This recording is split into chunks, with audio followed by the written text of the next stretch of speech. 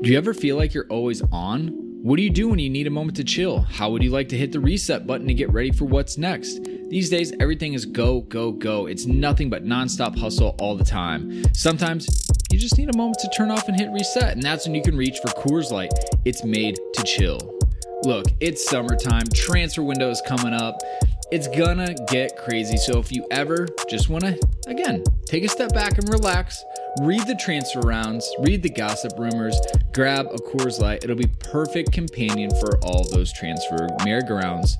There's only one beer out there that's literally made to chill, and that's Coors Light. The mountains on the bottles and cans even turn blue when the beer is cold. That way you always know when it's time to chill. When you need to hit reset, just open a Coors Light. It's mountain cold refreshment made to chill. Now that it's finally hot in Minnesota, I'm going to be looking for an easy beer to drink, and Coors Light is perfect for that. It's lagered, it's cold filtered, and it's cold packaged. It's, again, made to chill. It's crisp and refreshing as the Colorado Rockies.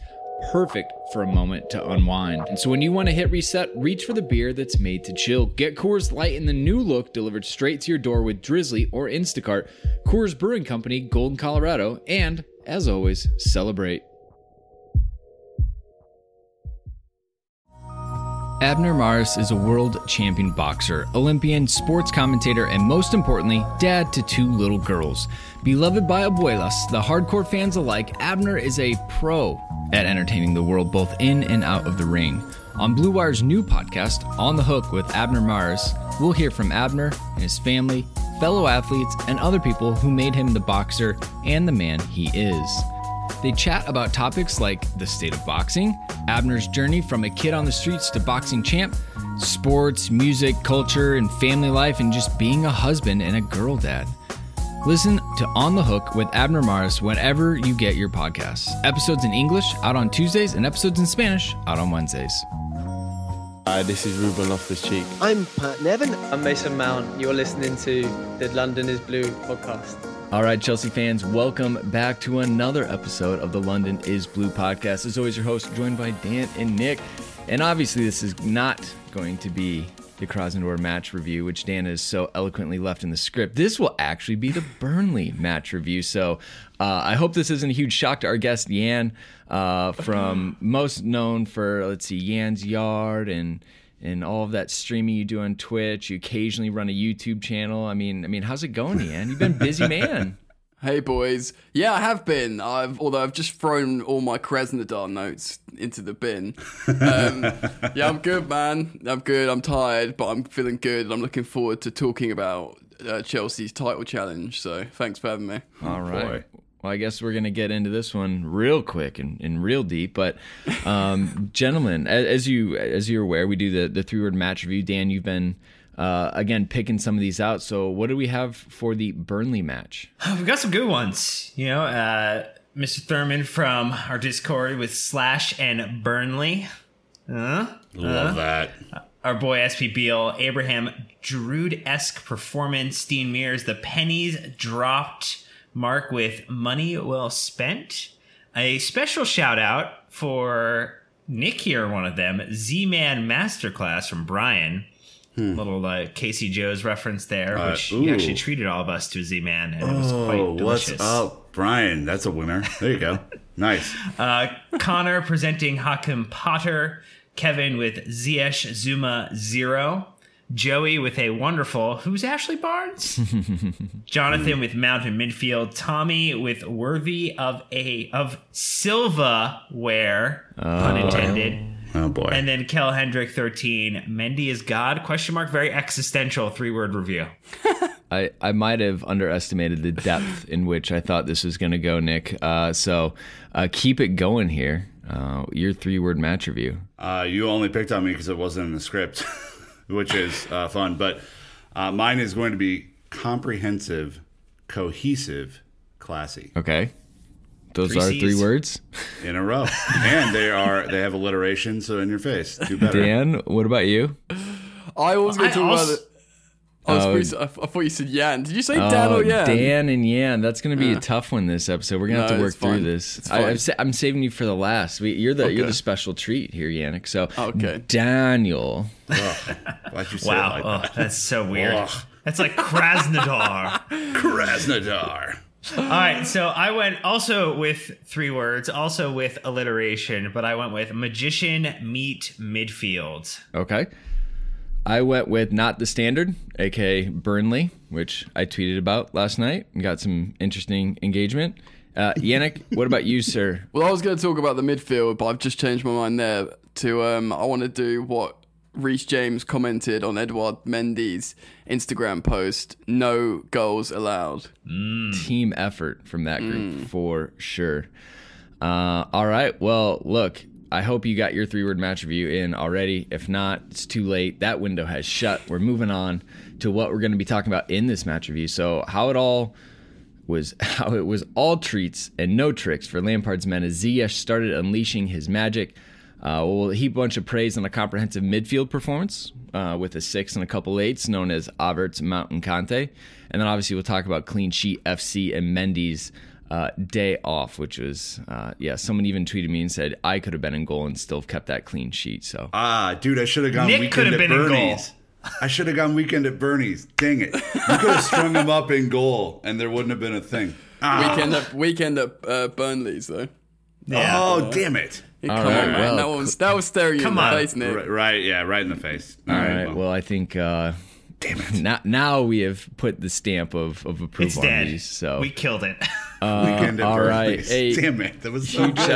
huge shout outs to Mariano and Parker who joined us up on Patreon. Really excited to have you two in there. Dan, you've got the Apple Podcast reviews. Yeah, people putting me to work. I appreciate it. Lots of 5-star love on Apple Podcasts this past week.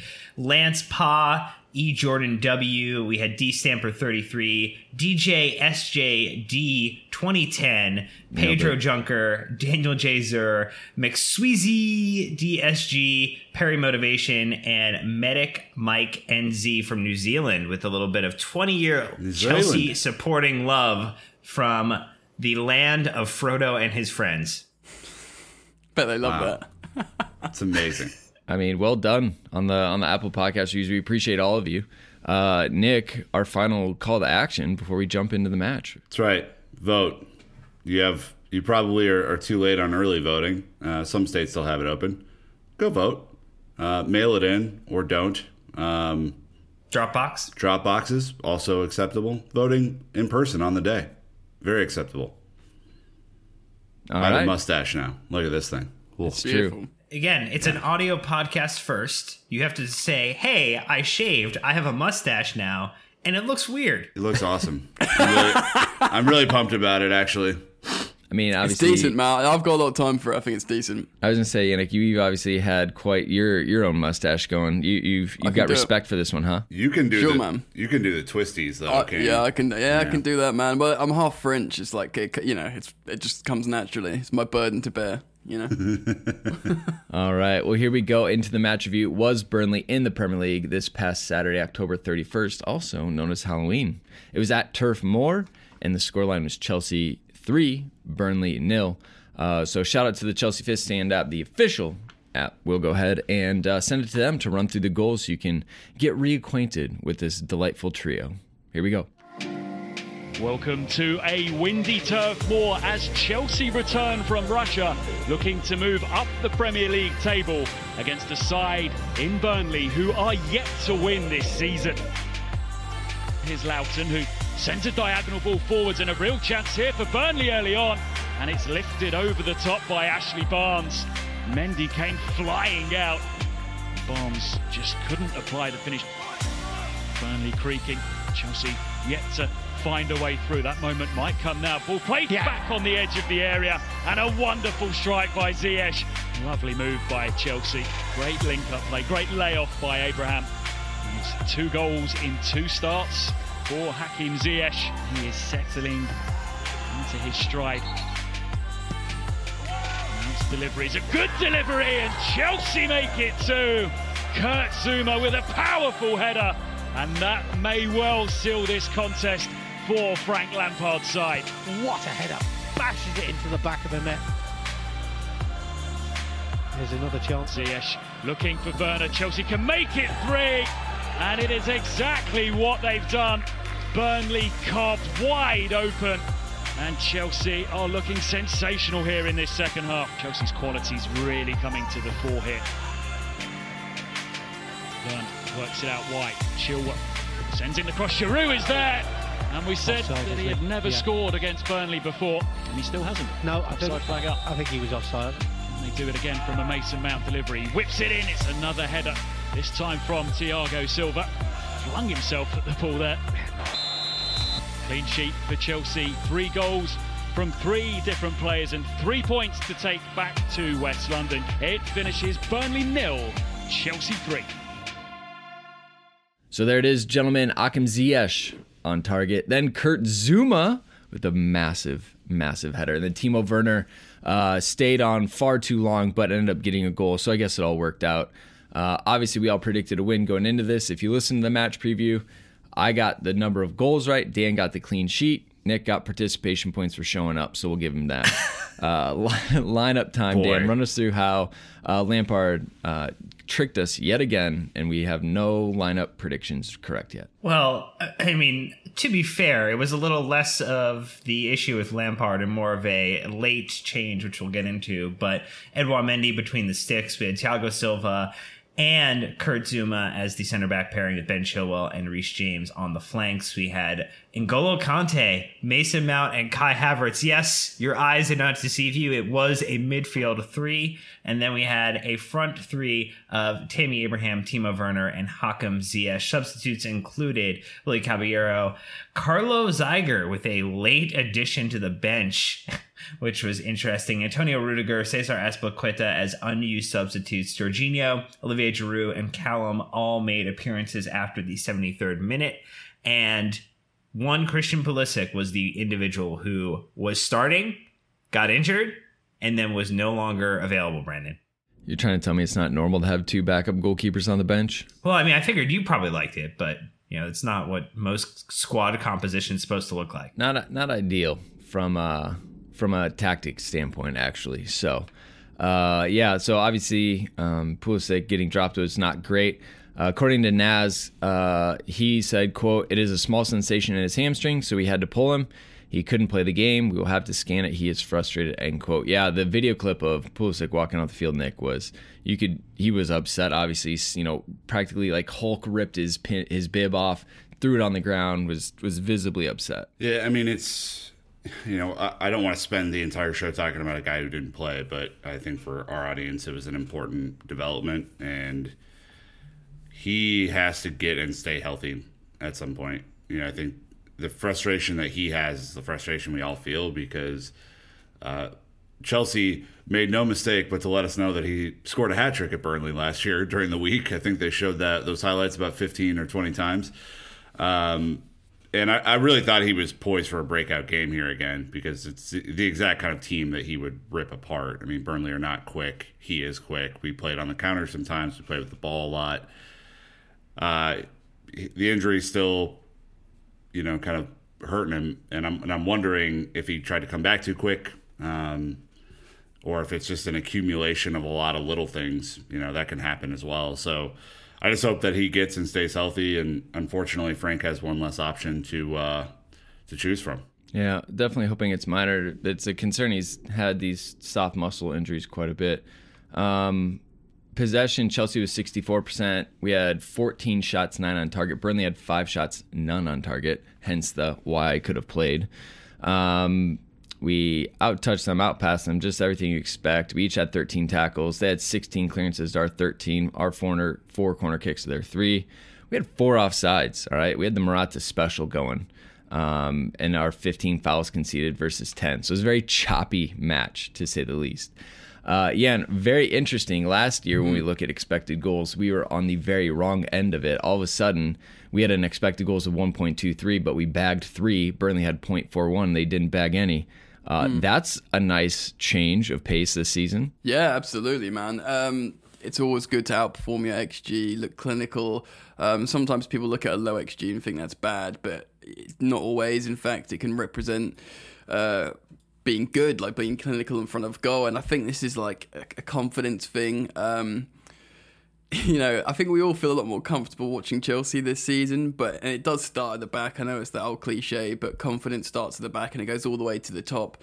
Whether it's defending better as a team or if it's just being more clinical with chances, forwards, if they don't feel like the whole world's on their shoulders to score, like, you know, we're not going to win unless I score this goal, you know, they suddenly, basically the pressure's been lifted this season. You know, the forwards aren't going, oh God, if I don't score this, you know, bad defence and perhaps you know, Kepa in goal with no confidence. Suddenly they feel a little bit more like they can back themselves, and that's probably one of the large reasons why we're outperforming XG. Yeah, look, I'm going to agree with that wholeheartedly. Obviously, we'll get to the defense a little bit later, but if we get stuck in right away at the top of the running order here, it's Ziyech, the Wizard of West London, as Dan has so appropriately dubbed him all of a sudden. 2 starts, 2 goals, and assist. Everyone's favorite luxury player, Brandon? ? That's right. I'll read the teleprompter verbatim, Dan. I'll do it. And yes, I called him a luxury player, and I stand by it. He's fantastic. He's not great at tackling. I don't care what you say. And he doesn't need to be. But it's not for a lack of effort. It's true. He'll run. I think maybe that was the thing that people were jumping on you for. It's not like he didn't track back. He did. That's true. Yeah, he got back there. Naz had a quote from Lampard on Ziyech. Quote, I expected a lot of him as I was aware of his qualities. He brings a lot to us, his eye for a pass, goals, and assists. But what I've seen from him is his personality, end quote. I guess, Nick, have you been able to see any type of his like personality being asserted on the field, and what does that look like to you? What's interesting, and I think it's Werner and Havertz do this if you pay attention or in the broadcast, when they misplace a pass to each other or a pass was on, they couldn't quite reach it or they didn't finish the move, they'll look at each other and start to do one of these things. When I remember against Krasnodar that Ziyech floated one in for Pulisic that he wasn't quite able to get on the end of, and Pulisic looked back on him and it was like dead eyes right at him, like, you missed that one's on you. Like, I think that Ziyech is going to raise the level of this team. I don't know if he's maybe the most loved player in the locker room or the most congenial, but I think he is a killer. And eventually everyone's going to get on the same page and it's going to be really, really scary.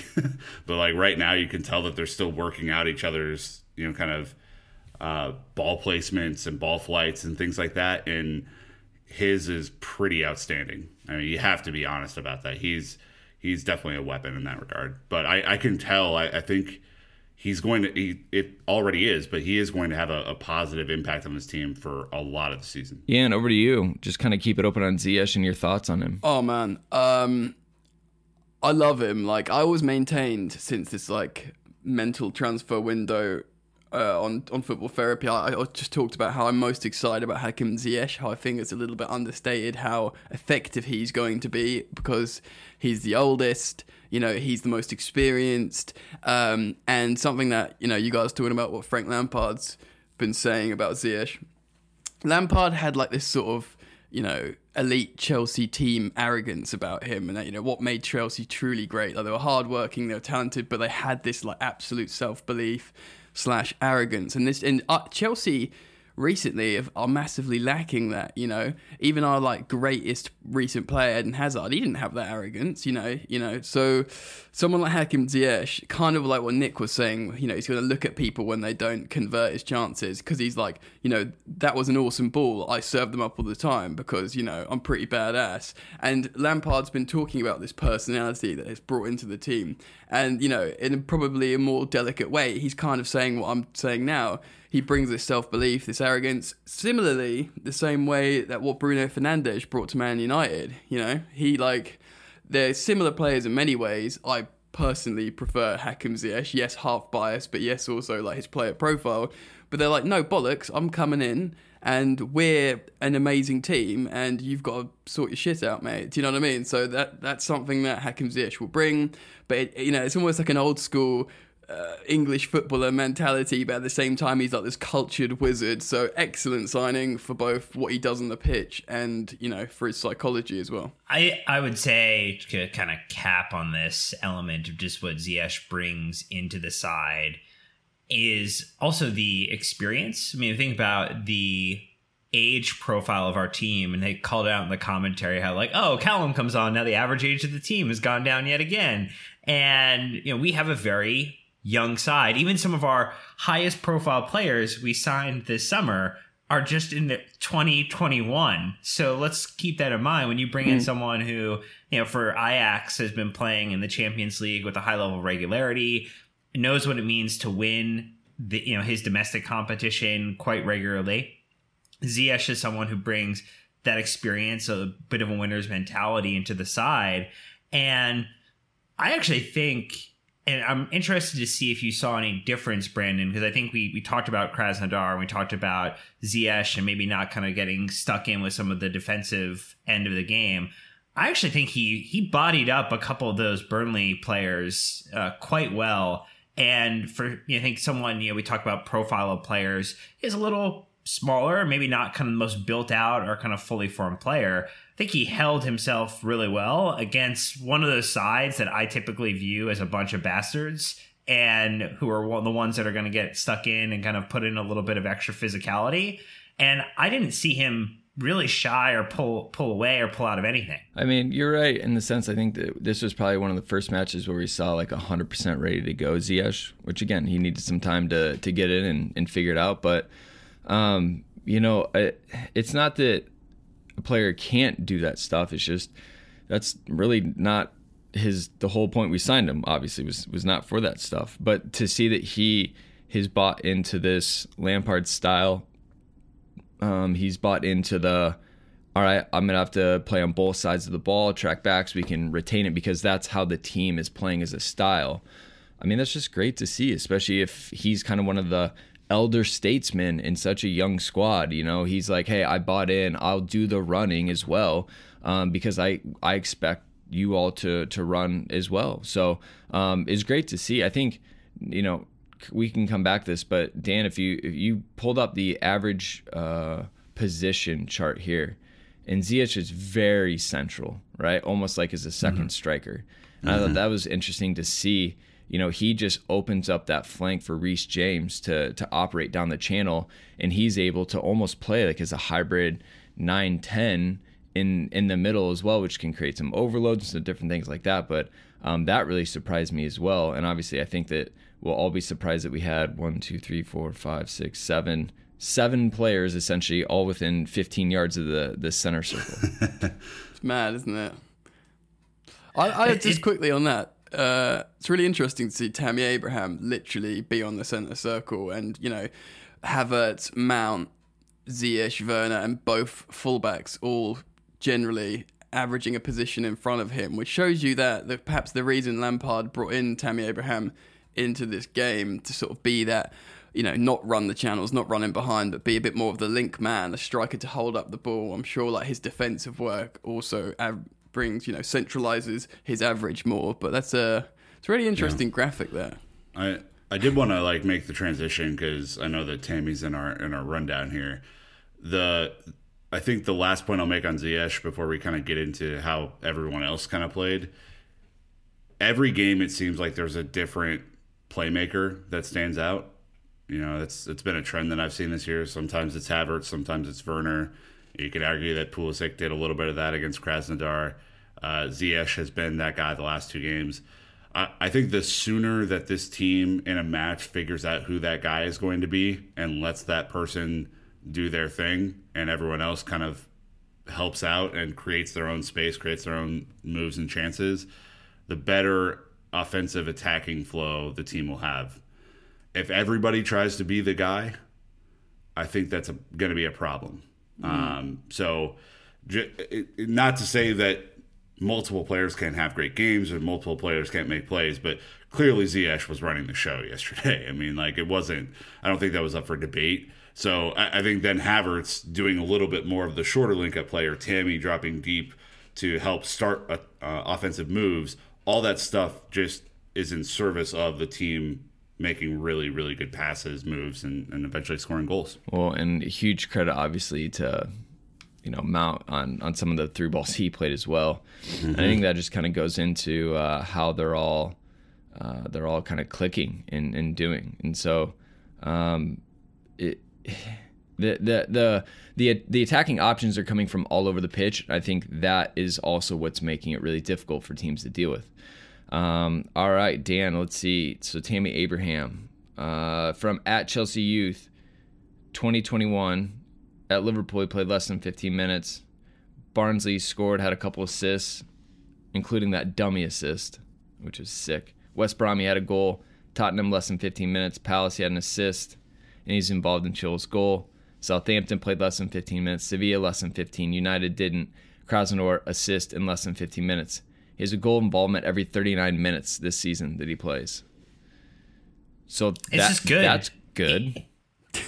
Well, we talked about this idea, and I think I saw a couple people who were maybe disappointed that Giroud wasn't getting the start this match, and I think maybe there's just a not understanding how Tammy is continuing to improve his game and improve it in a way that allows him to, and I think our friend Simon called it out in his 3-word match review and calling it a Giroud-esque performance.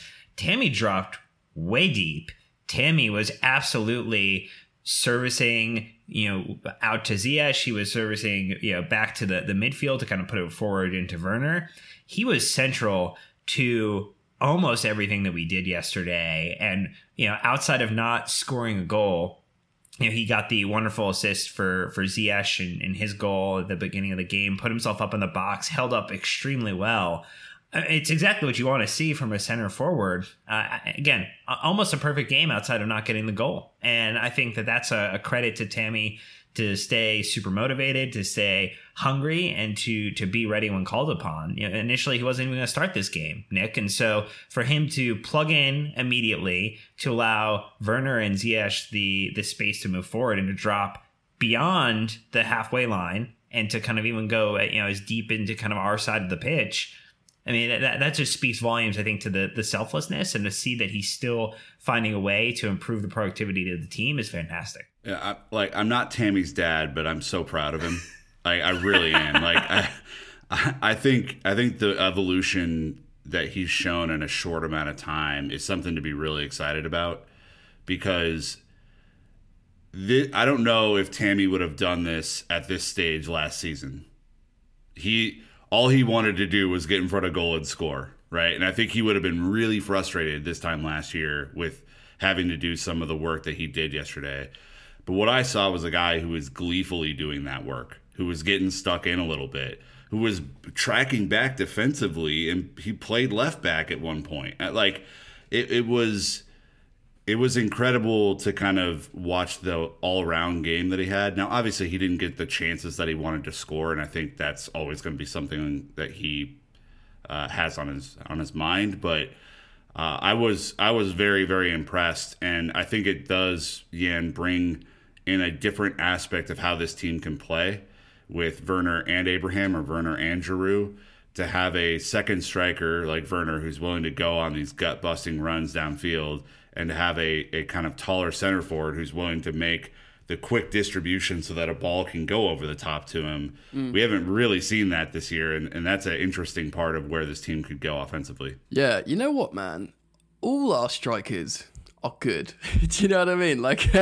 Yeah, of course, Werner is this elite gunman, run the left channel, whether that's left wing or striker.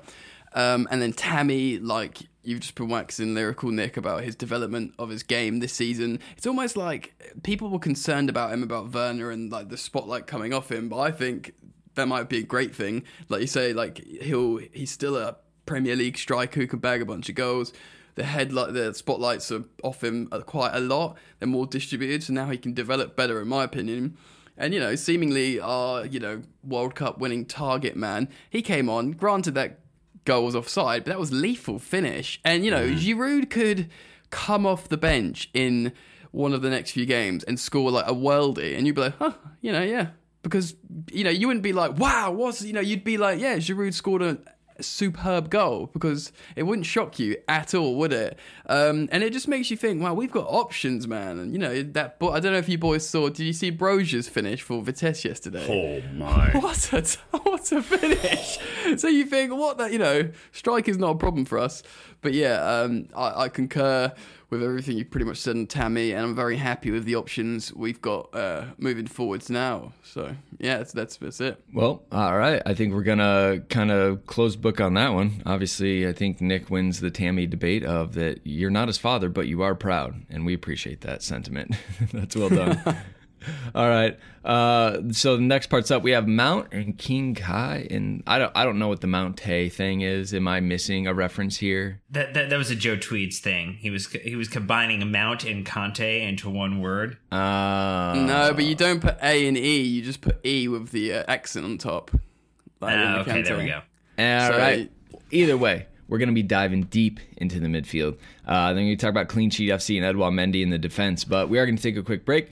Thank you to the sponsors for supporting the show financially, and we'll be right back. Even though sports had a break, your business didn't. You have to keep moving, and that makes hiring more important than ever. Indeed is here to help. Indeed.com is the #1 job site in the world because Indeed gets you the best people fast. Unlike other job sites, Indeed gives you full control and payment flexibility over your hiring. You only pay for what you need, and you can pause your account at any time, and there are no long-term contracts.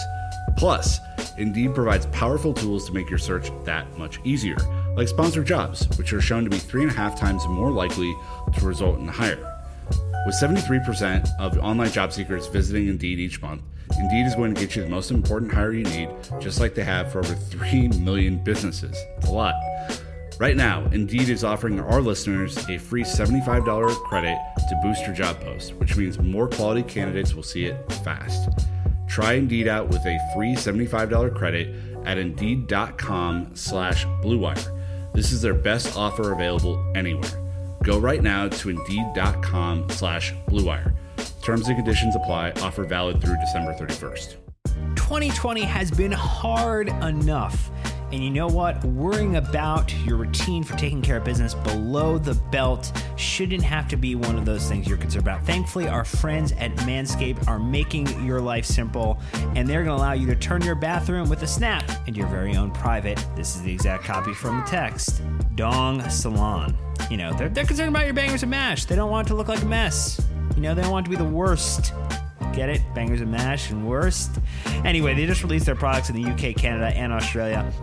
The Lawnmower 3.0 trimmer offers a replaceable ceramic blade with the advanced skin-safe technology that helps reduce grooming accidents. That's a plus. Waterproof technology allows you to groom in the shower and for up to 90 minutes, hopefully not all in one sitting. And they also released their Shears 2.0 nail kit, which is the perfect add-on for their Lawnmower 3.0 trimmer. Their perfect package, pun intended, comes with 2 free gifts and other liquid formulations to help complete your ball trimming routine. These formulations are all vegan, cruelty-free, dye-free, sulfate-free, and paraffin-free, if you know what all those are, to keep your, yes, this is in the text too, disco stick in good hands. Look, you're probably thinking about it, you know, you want to keep yourself smelling fresh. You got the crop preserver for keeping the odor to a minimum downstairs. They've got a crop reviver toner that is spray-on for the jewels. And then they've also got a foot duster deodorant. So good, you can even reduce the odor of the dirtiest feet. All these things sound great. And you know what? They got a code for our listeners. London is Blue. It's 20% off, free shipping at manscaped.com. And so, you know, if you want to protect the package and not have it be the worst, go hit it up now. Manscaped.com. Use the code LondonIsBlue for 20% off plus free shipping. All right, so here we are to the Mount Tay and King Kai. Which, why does King Kai get his own, but we had to combine Mount and Conte? That just doesn't seem fair to me, especially because, like, Mount and Kai are the 8s and goes the 6. Tweeds, I got questions. This is the thing you take umbrage with. Yeah, for sure. Okay, all right, so we know what bothers you now. Obviously, the 4-3-3 being the place to be. Those 3 in the middle. And N'Golo Kante, his game by numbers versus Burnley coming to you from Squawka. 100% aerials won because he's massively tall. 100% cross completion, 100 touches, 96% pass accuracy, 4 ball recoveries, 3 tackles, a couple of interceptions, a foul won, a shot, and a chance created. A masterful display. I don't know, where do you want to go with this one, Mr. Dormer, when it comes to N'Golo Kante? This is, I guess, like, is the dip over? I mean, is as long as he's healthy, this is the guy we know of. It was great. It was Look, is it where he naturally sits in the pitch as the 6 kind of holding in front of the center backs? Not really. That's not where we've seen him potentially be the most effective. It was really great in the Leicester side with another Chelsea player who we will not name, and kind of being able to just dominate going box to box. But he can do a job here. And I think what we saw is the benefit of N'Golo Kante actually getting to rest occasionally, where he's not being relied upon to play every single match that we go game in and game out. There are going to be stretches of the season where that is going to happen because of the quick turnaround. But I think maybe if Lampard is able to continue to spell him a little bit against some of these sides in the Champions League, allow us to give him 45 minutes off, 60 minutes off, maybe a match off here and there, and we can keep him this fresh, we're going to get someone who is dominant. He looked very strong in this performance. He looked very comfortable yesterday, and this was about as vintage in terms of just a absolutely dominant performance I think that we've seen from Kante in quite some time. Yeah. Do you know what's really? I agree wholeheartedly. But what is an important thing to say at this point is Kante's played, I think, really well in this lone 6 role against opposition where we've got really high possession, and it's great. And I mean, it looks like defensively immaculate, but the jury, although it does seem perfect, and I've been hyperbolic about this as well on my channel and stuff, so I'm just as amped as every other Chelsea fan watching that midfield, but the jury has to be out a little bit until you see those 2 particular attacking 8s and N'Golo Kante against opposition who's going to also want loads of the ball and put in a really high press as well. And what happens in that final third transition to defence when you got some of the elites running at you. So the jury's still out, and then, would Frank even risk that formation? Part of me thinks, it could work because of the industry that we know Mason Mount has, and the industry that looks like Kai Havertz is capable of, slide tackles, running back, he might all be like, he's not just a Galactico attacker. So it could work if they all work together defensively, but I think jury's still out a little bit. I think N'Golo Kante can't play all the games because of stuff you've discussed loads of times on this show about his injury record and fatigue and stuff. Who comes in instead of him in that formation? Jorginho? I don't think so. Not, maybe Billy Gilmore, Kovacic, no. We all love the shape. We all love how it brings the best out of the defenders and the attackers. But is it something that we can be consistent with all season? I'm not so sure. But yeah, I know I've sort of dragged that slightly away from Kante. Sorry, Brandon. No, you're good. I mean, he just said that he's the piece that makes it all work together. And if, to your point, if we want to play this 4-3-3 consistently, but N'Golo Kante can't be there consistently, now we have a bit of a situation. So sure. I don't know, Nick. I have the solution, I think. I was thinking about this yesterday because I think your point is incredibly well taken. Yeah, and that thanks, man. Against your Man Cities, maybe the way it's structured yesterday isn't the exact solution. But I actually do think that you put Kovacic back as the 6 because I think he moves the ball quicker. And then I do think that either Mason or Kai, most likely Mason in this case, maybe Kai, I don't know, misses out because of the pressing ability. Because I think you have to counter press City and Liverpool. I think you have to at times give it as good as you get it for it to be successful. So then I think you put N'Golo up front where he played in the Sarri system as one of the 8s and let him kind of press higher because that's an outlet then that you can potentially win the ball upfield. So maybe that works. I don't know if Frank would do that, but he was immaculate yesterday. And I think the thing that we didn't talk about is he had a through ball that was chef's kiss. I mean, it was beautiful. That's a welcome change as well. He drew defenders toward him and then was like, nope, bloop. Just a nice little perfectly weighted pass. And I don't know. I think you guys know how much I love him as a player. He's my favorite player on the team. So yeah, no, it's pretty fantastic, obviously. The best part about it was he wasn't the only one. Squawka also teeing up one for Mason. He said Mason Mount for Chelsea versus Burnley. Most passes completed in the opponent's half, 47. most chances created with 3, most shots attempted with 3, most take-ons completed 3, most tackles 3, most shots on target 2, and most assists 1. He did pretty much everything. So I guess before we get into Nick's eye test, Dan, I will let you speak on Mason, and then we can turn it over. I mean, all you need to do is watch his post-match interview where he talked about the string of matches that we've won, the clean sheets we kept together, and he talked about the fact that he was able to play his best position and how much he enjoyed it. And Mason Mount is a midfielder. And stop. That is the end of the conversation. Will he continue to get deployed in a wing at some point? Yep, because that's what Frank is going to do. Frank is going to do it at points because he is so gifted in his ability that he can be deployed there in a pinch. I think it'll be interesting to see with a healthy Pulisic, with Callum being available, with Timo being an option on the wings, with Tammy being strong. Does he maybe relent from trying to do the square peg round hole situation and try to get Mason onto the pitch in that wing position? But in general, Nick, I think it's great to see him played in an area where we know he can be successful, and the positive response that we saw yesterday from fans and supporters, both from people who stand for the man, but people who also maybe were critical of Mason, especially from performances earlier this season where he was on the wing, changed their tune, getting a chance to see him play in the midfield. Yeah, I mean, I think I know we're getting to the day of the match later, but my eye test was that he was my man of the match. I think he was excellent yesterday, and I sent out a tweet that people responded positively to, saying that the haters are awful quiet. Your first one. Now. Yeah, my first ever tweet. You guys go like that because it made me feel good. He was just excellent. I mean, like, some of the things that stood out, right? The tackles that he made.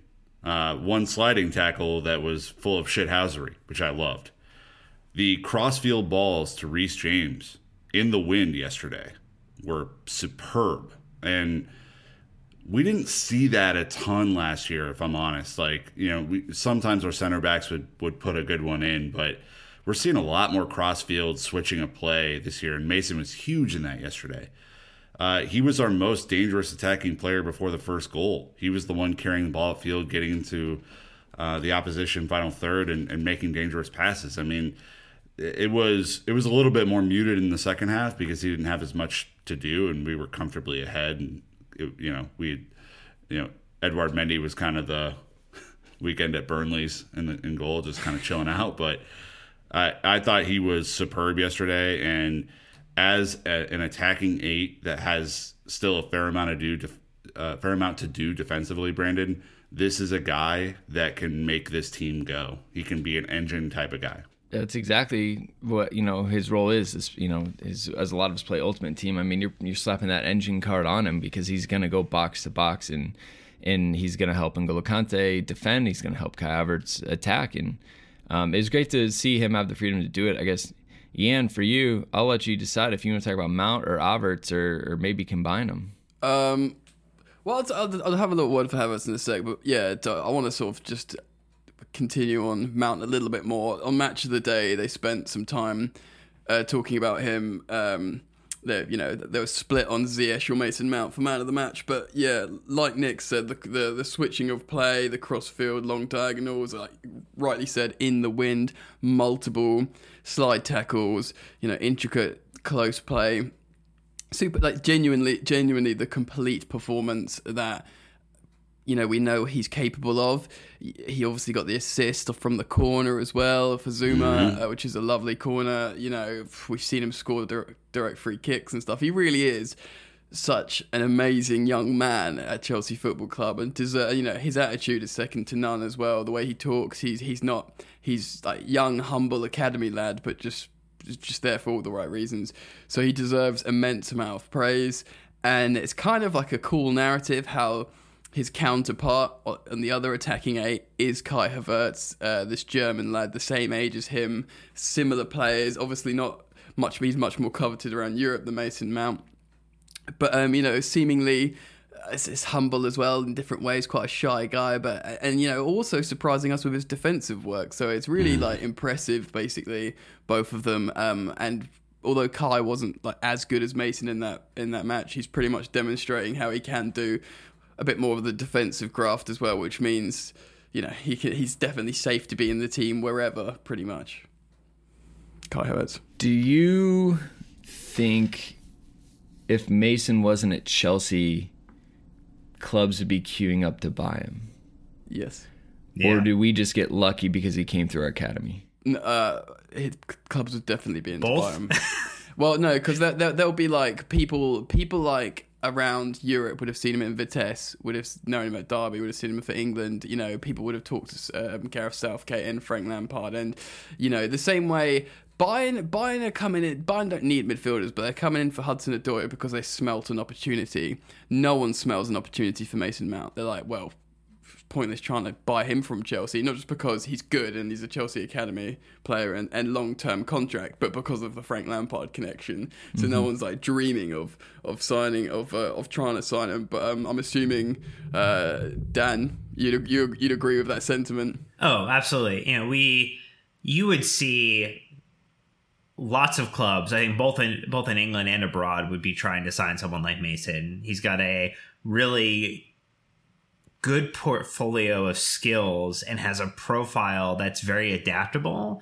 And so, we look at the type of players that Chelsea have signed or brought in. You bring someone in like Timo who can play central or on the wing. You look at Havertz being someone who can play in the midfield on the right as a second striker, as the lone striker in multiple positions.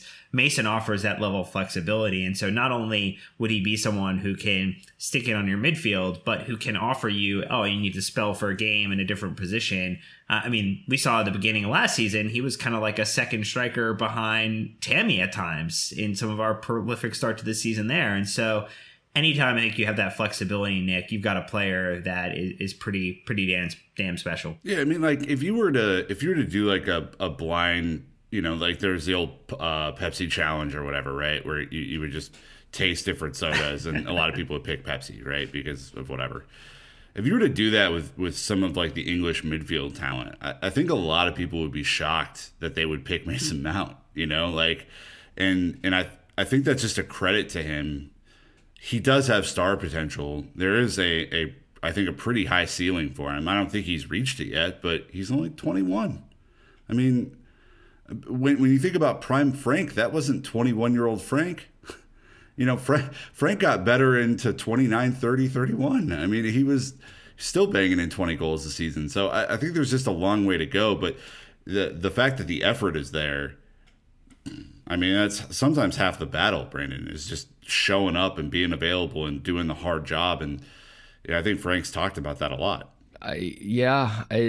Again, just a hypothetical, but I think, you guys have nailed it. One thing I wanted to talk about, how the midfield I felt was so balanced, and you could tell was because they were able to play 1-2 touch the way they faced. So growing up, you always get coaches saying, play the way you face, play the way you face.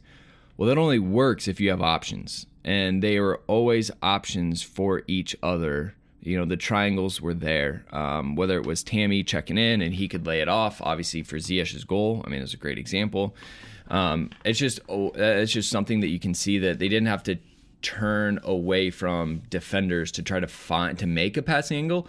They was just always there. So the fluidity and the speed at which they were able to play was helped because of that balance and just the way they were set up. So I just wanted to touch on that too, of kind of like how it all came together. But I think this is kind of like the formation we want to see line up against some of the big dogs and see how it stacks up and how we can compete at the top. So the next part of it, though, we start at the top of the lineup there at the attackers and worked our way back to the Clean Sheet FC. Mendy crushing it. He's the first Chelsea goalkeeper since Petr Cech to keep 3 consecutive clean sheets in his first 3 Premier League games, and the first Chelsea goalkeeper since Thibaut Courtois to keep 5 clean sheets in a row. Those are some fun stats is a goalkeeper. At Expected Chelsea said, Chelsea have limited opponents to 0 shots on target twice in the league this season. For perspective, none of the other big 6 teams have achieved it even once. Not bad for Frank, quote, can't coach a defense, end quote, Lampard, eh?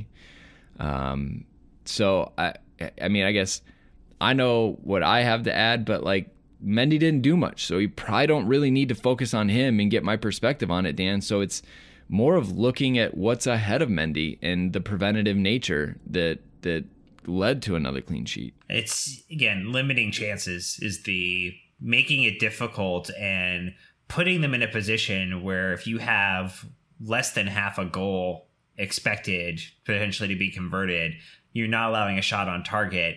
You have put yourself in a position to go out and be effective and win the game. And, I think if we kind of look at the players who helped do that, we saw one or two shaky moments right in the beginning as the team was kind of coalescing. Mendy did have to come out and make a kind of just a big body kind of move to play off Barnes to make sure that he didn't get a good shot in goal. He kind of skied it up into the left.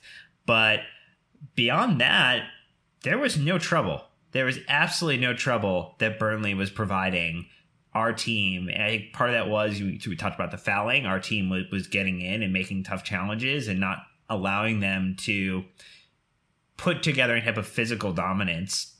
And, everybody's, or Nick's favorite bastard, covered bastard and bastard filling. How do you refer to Ashley Barnes? Like, he was nothing. He was so quiet.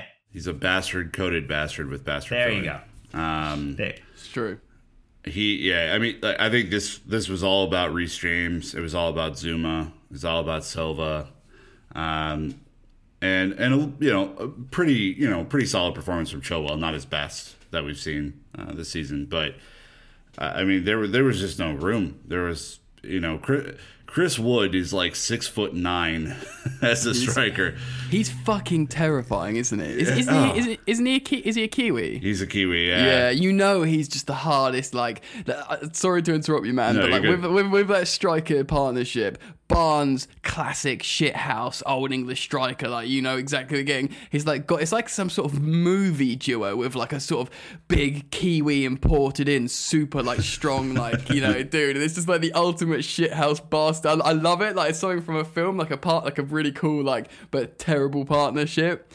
But yeah, man, they don't score many goals, but they'll stick it up, yeah. It's like a D-level movie or something, or you'd have the two of them on the poster. It's like shithouse strikers. Yeah, it's the shithouse partnership of Wood and Barnes. But yeah, I'd love to hear him because I've never heard him speak Wood. Because obviously I'm imagining he's got a Kiwi accent. I just think it'd be quite funny, him and Barnes talking to each other. But yeah, there was nothing doing though. I mean, like. There were a couple of those shoulder-to-shoulder challenges, and I put that in the best context that I can because I think Zuma and Wood were trying to figure each other out pretty early on, and then I don't think Wood wanted it after halftime.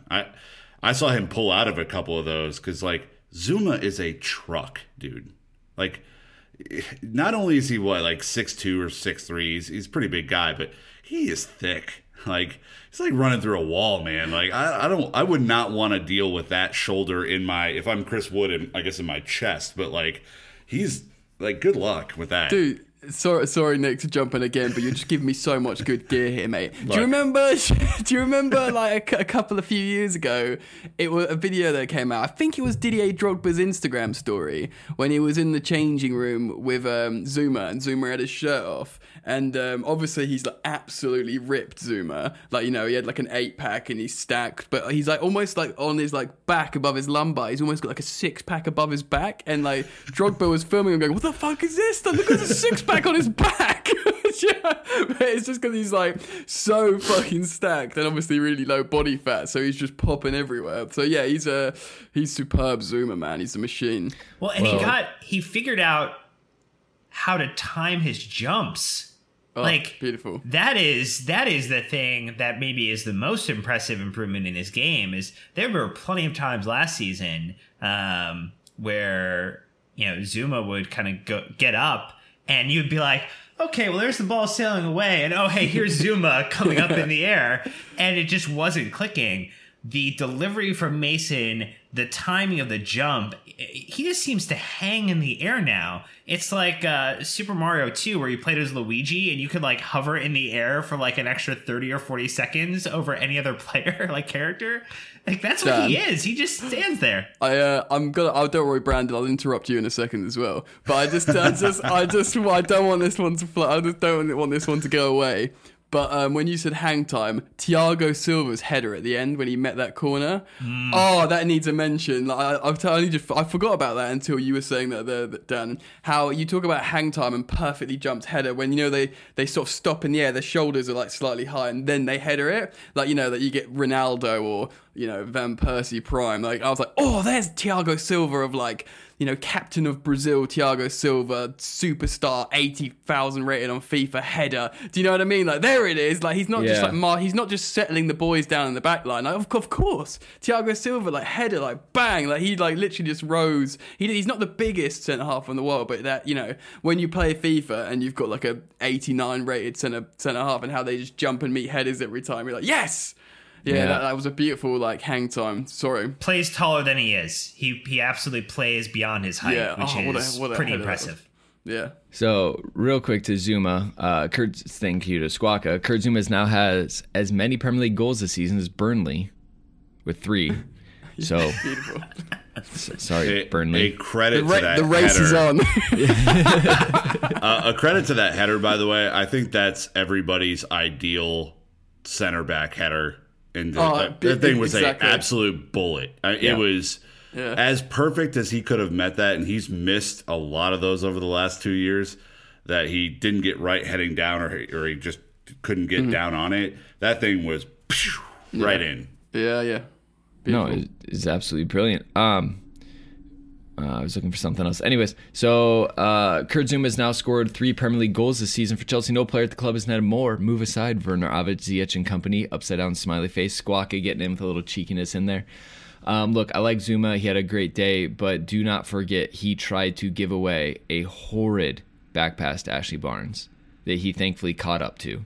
Okay, and then he was also the one who misjudged a straight ball in over the top that went to his head that led to said Ashley Barnes chance that Mendy had to come out and get. So again, overall, massively positive, but not perfect, not flawless. And that's okay because we've got Silva, who is essentially sponsored by Chevy because he's like a rock. Oh my God.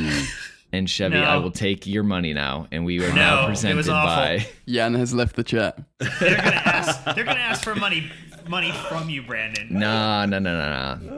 Squawka's stats line he had the most touches, 65, most passes complete, 56, most fouls won with 4. You usually don't hear that from a center back. 100% aerials won, 100% dual success. He's in control. I think they ripped that from a Chevy commercial. Well, the fouls one was interesting because there was one I distinctly remember where we were outnumbered. And he didn't have anybody behind him, and there would have been space. And he did a really nice fall, like an extended fall onto the ground to make sure he won the ball and stop play. Like smart. It was super smart because he knew, okay, if I don't do this, we're in a bad position. I'm not going to leave my goalkeeper hanging. Yeah. And I'm like, that's great. Like that level of just tactical instinct and wonderful understanding of where everybody is on the pitch, Jan. It was great. I think he adds so much to our back line. Oh man, superb. Like, you know, I've said it before, said it again. I was so concerned about Thiago Silva coming to Chelsea for a multitude of reasons. I didn't say he was going to be a flop. I just expressed concern, and boy, am I pleased with how he's doing. He looks fit as a fiddle. Apparently he just takes care of his body so well. Passing the ball, both feet, spraying them round. He can play as a sweeper in the back 3. He can play back 2. He's commanding. He's so canny with like what you just said, Dan. Like, you know, he's these small moments. He's like, well, this is going to happen. I've been playing first team football for 20 years. I know if I do this, this is the thing to do. Those set piece headers. He's pressed just the right amount on the B button before he releases to score the goal.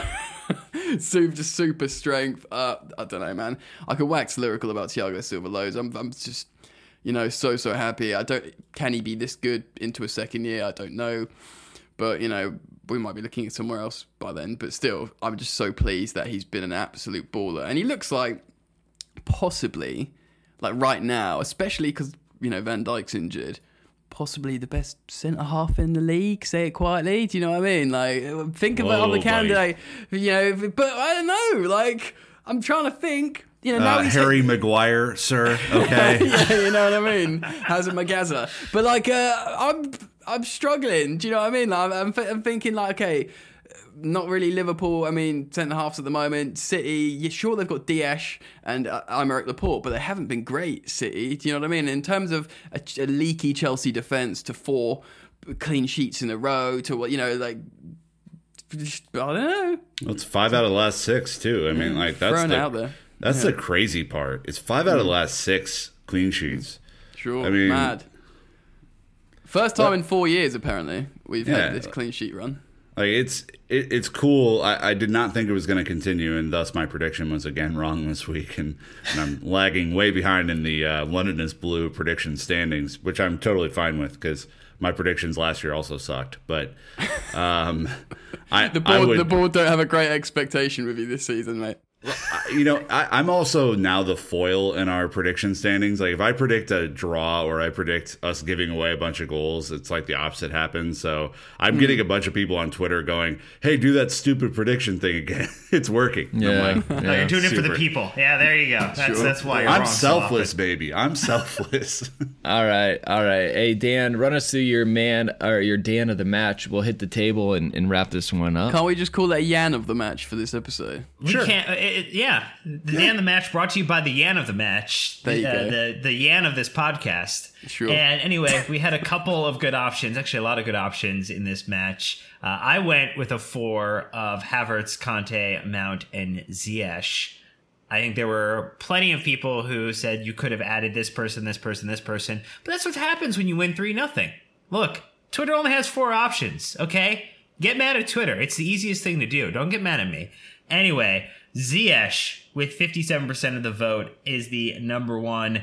It was Conte next with 23%, Mount with 15%, and Havertz with 5%. So, thoughts, feelings? I would have personally thrown either Silva or Tammy into this. Who would you have taken out? Havertz. Yeah. Okay. Yeah. I mean, Havertz was fine, functional, but I would have put Reece James over Havertz. Ooh, Reece is a good shout too. Someone who we really didn't even talk about in this episode, but probably... that was such a great team performance, boys. Do you know what I mean? It's testament to everyone functioning well together. Yeah, absolutely. And like I said, just remember, it was dead last Burnley, which we Brandon will not let us You were forget. such a downer. Okay, He's such a downer about it. Like, it's still a Premier League all team. I'm saying is, I want to see it against Everton. Okay, apparently. I'm gonna. This is like interrupting Brandon. Now I've completed my set. Basically, yes, I said in my match review, context is required. It's Burnley who are about to win, but this isn't like some team that was promoted last year. Burnley have been like an ever present in the Premier League of late, and the thing is, they played well last time out against Tottenham. I think it was. They gave them a game, and the thing is, people say, "Oh, they haven't won yet." Yeah, so they are fucking due a win, man. Do you know what I mean? Like this is like all in. Like, okay, we haven't won that. We need to, this is everything. That's how they'll go into this. So it's, yes, sure, it was Burnley, but Chelsea play. People when they look at that game, no one's going, "Oh my god, Burnley were terrible." No, everyone's saying, "God damn, look at Chelsea. They're excellent, and they're gonna win the Super Bowl." Mic drop. Wow. I love how you my American learning friends so much about the NFL this season. It's been fun watching you literally learn one WhatsApp message at a time. Yeah, Ian's been in the WhatsApp going, "Tell me about first downs and why." Talking about the Green Bay Packers and them cheese curds. Listen to that, man. I'm about to go sack Dan. Oh, get him. All right, I like it. Before this gets violent, though, I better run us through the Premier League table as it stands. So Liverpool have now jumped up into first place because Everton have lost their last 2 matches. And then it's Southampton up into 3rd, Wolves up into 4th, Chelsea up into 5th. So obviously there's a round of matches being played yet today on Sunday, when we won't have the live table update after that. But then you've got Villa, Leicester, Tottenham, City making a jump up, Newcastle, who are 10th, Arsenal are 13th, United 15th, but they obviously have matches. They're playing right now? They just kicked off. Then you got Sheffield, Fulham, and Burnley at the bottom, 18th, 19th, 20th. So again, kind of what I've been saying is we got to stick around the top. We got to stay right where we want to be. That was a huge match. We climbed 5 places, and we're now, with the goal difference, we're in a really good spot. We're on 12 points. Wolves, Southampton, Everton all on 13 points, but we have the best goal difference out of all of those teams. So it's really good to see. Obviously, there's a handful of clubs on 11 and 12 points right behind us, so it's going to be competitive. We got to keep it up, and we got to juggle it all, because we've got midweek Champions League right now, and it's staying busy. So anything we missed? Second best goal difference in the Premier League right now. Yeah, only Tottenham have a better goal difference, which is concerning. Where we were last season from goal difference to where we're starting out now. This is absolutely a Brilliant. very, very positive sign. Like Wolves in 4th place with a 0 goal difference Yeah, after 7 games. It's one Jimenez goal at a time they're winning by, and that's kind of crazy. Brick by I will brick. say, you're looking at Southampton. I mean, we're obviously pissed off about that result and should have won that going away comfortably. But at the end of the season, we might look back at Southampton being the surprise top 6 team and go, man, maybe that result was a harbinger of things to come, because they're playing super, super well right now. Yeah. They had a Shout out, terrible yeah. second half where they kind of took their foot off the gas, but they were up 4-0 in the first half over Villa. They earned it. They earned it. Anything we missed, Ian, that you wanted to get in before we wrap? But not really, man. Probably just, I think after these, in terms of like a final thought, I think after these recent performances with clean sheets, the greatest criticisms of Frank Lampard that have been thrown at him, looks like he's answering said critics. And I think if these players continue to express themselves, if we see continued functionality in that midfield, people will talk about Chelsea as title contenders. I don't think that's being like a sweeping statement, purely because Liverpool don't have Van Dijk this season. Sure, they've got the champions mentality. We saw that win being ground out, but they're not like, swashbuckling, are they? So I think, if we claw back a couple of points on them and look great, people will have to talk about Frank Lampard's Chelsea as title contenders. So stick that in your pipe. I mean, they got a dodgy penalty yesterday. Oh yeah, and that is the difference between them being on top with 16 points and being on top with 14 points. Like they absolutely have gotten some good gifts this season. And we were texting with our wonderful friend Mike Ryan Ruiz, who hosts the Chelsea Mic'd Up podcast during the game, and his question was, "Why not us?" Yeah. Well, Ian said at the beginning, the title challenge has been launched. So we're within striking distance, and that's what we want. So let's see. Next match, Rennes. All right. Going to be doing a midweek in the Champions League again. So enjoy that. We will not have a preview, but we'll be back with a match review. I know, Ian, you're getting a live look at what Dan, just his many, many attempts to trip me up throughout an episode, but I've managed them with grace today. We'll be back with the Rennes match review for next week. So enjoy your Monday, Chelsea fans. Ian, thank you so much for jumping on and being with us. It was a pleasure. Yeah. It was great fun. Thanks for having me. We're going to Really let you appreciate go. all the interruptions, buddy. Thanks. Glad you got your hat trick of interruptions today. It was wonderful. Yeah, Masterclass. Where's my fucking match ball? Prolific. Oh man, he's like playing bingo over there, checking all these boxes. So anyways, that's gonna wrap us up, listeners. Thank you so much. You're the best part about this, so make sure to get in touch with us through our Discord, through our social media. So let's see if I can do it this time. But that's gonna wrap us up, Chelsea fans. Until next time, you know what to do. Keep the blue flag flying high.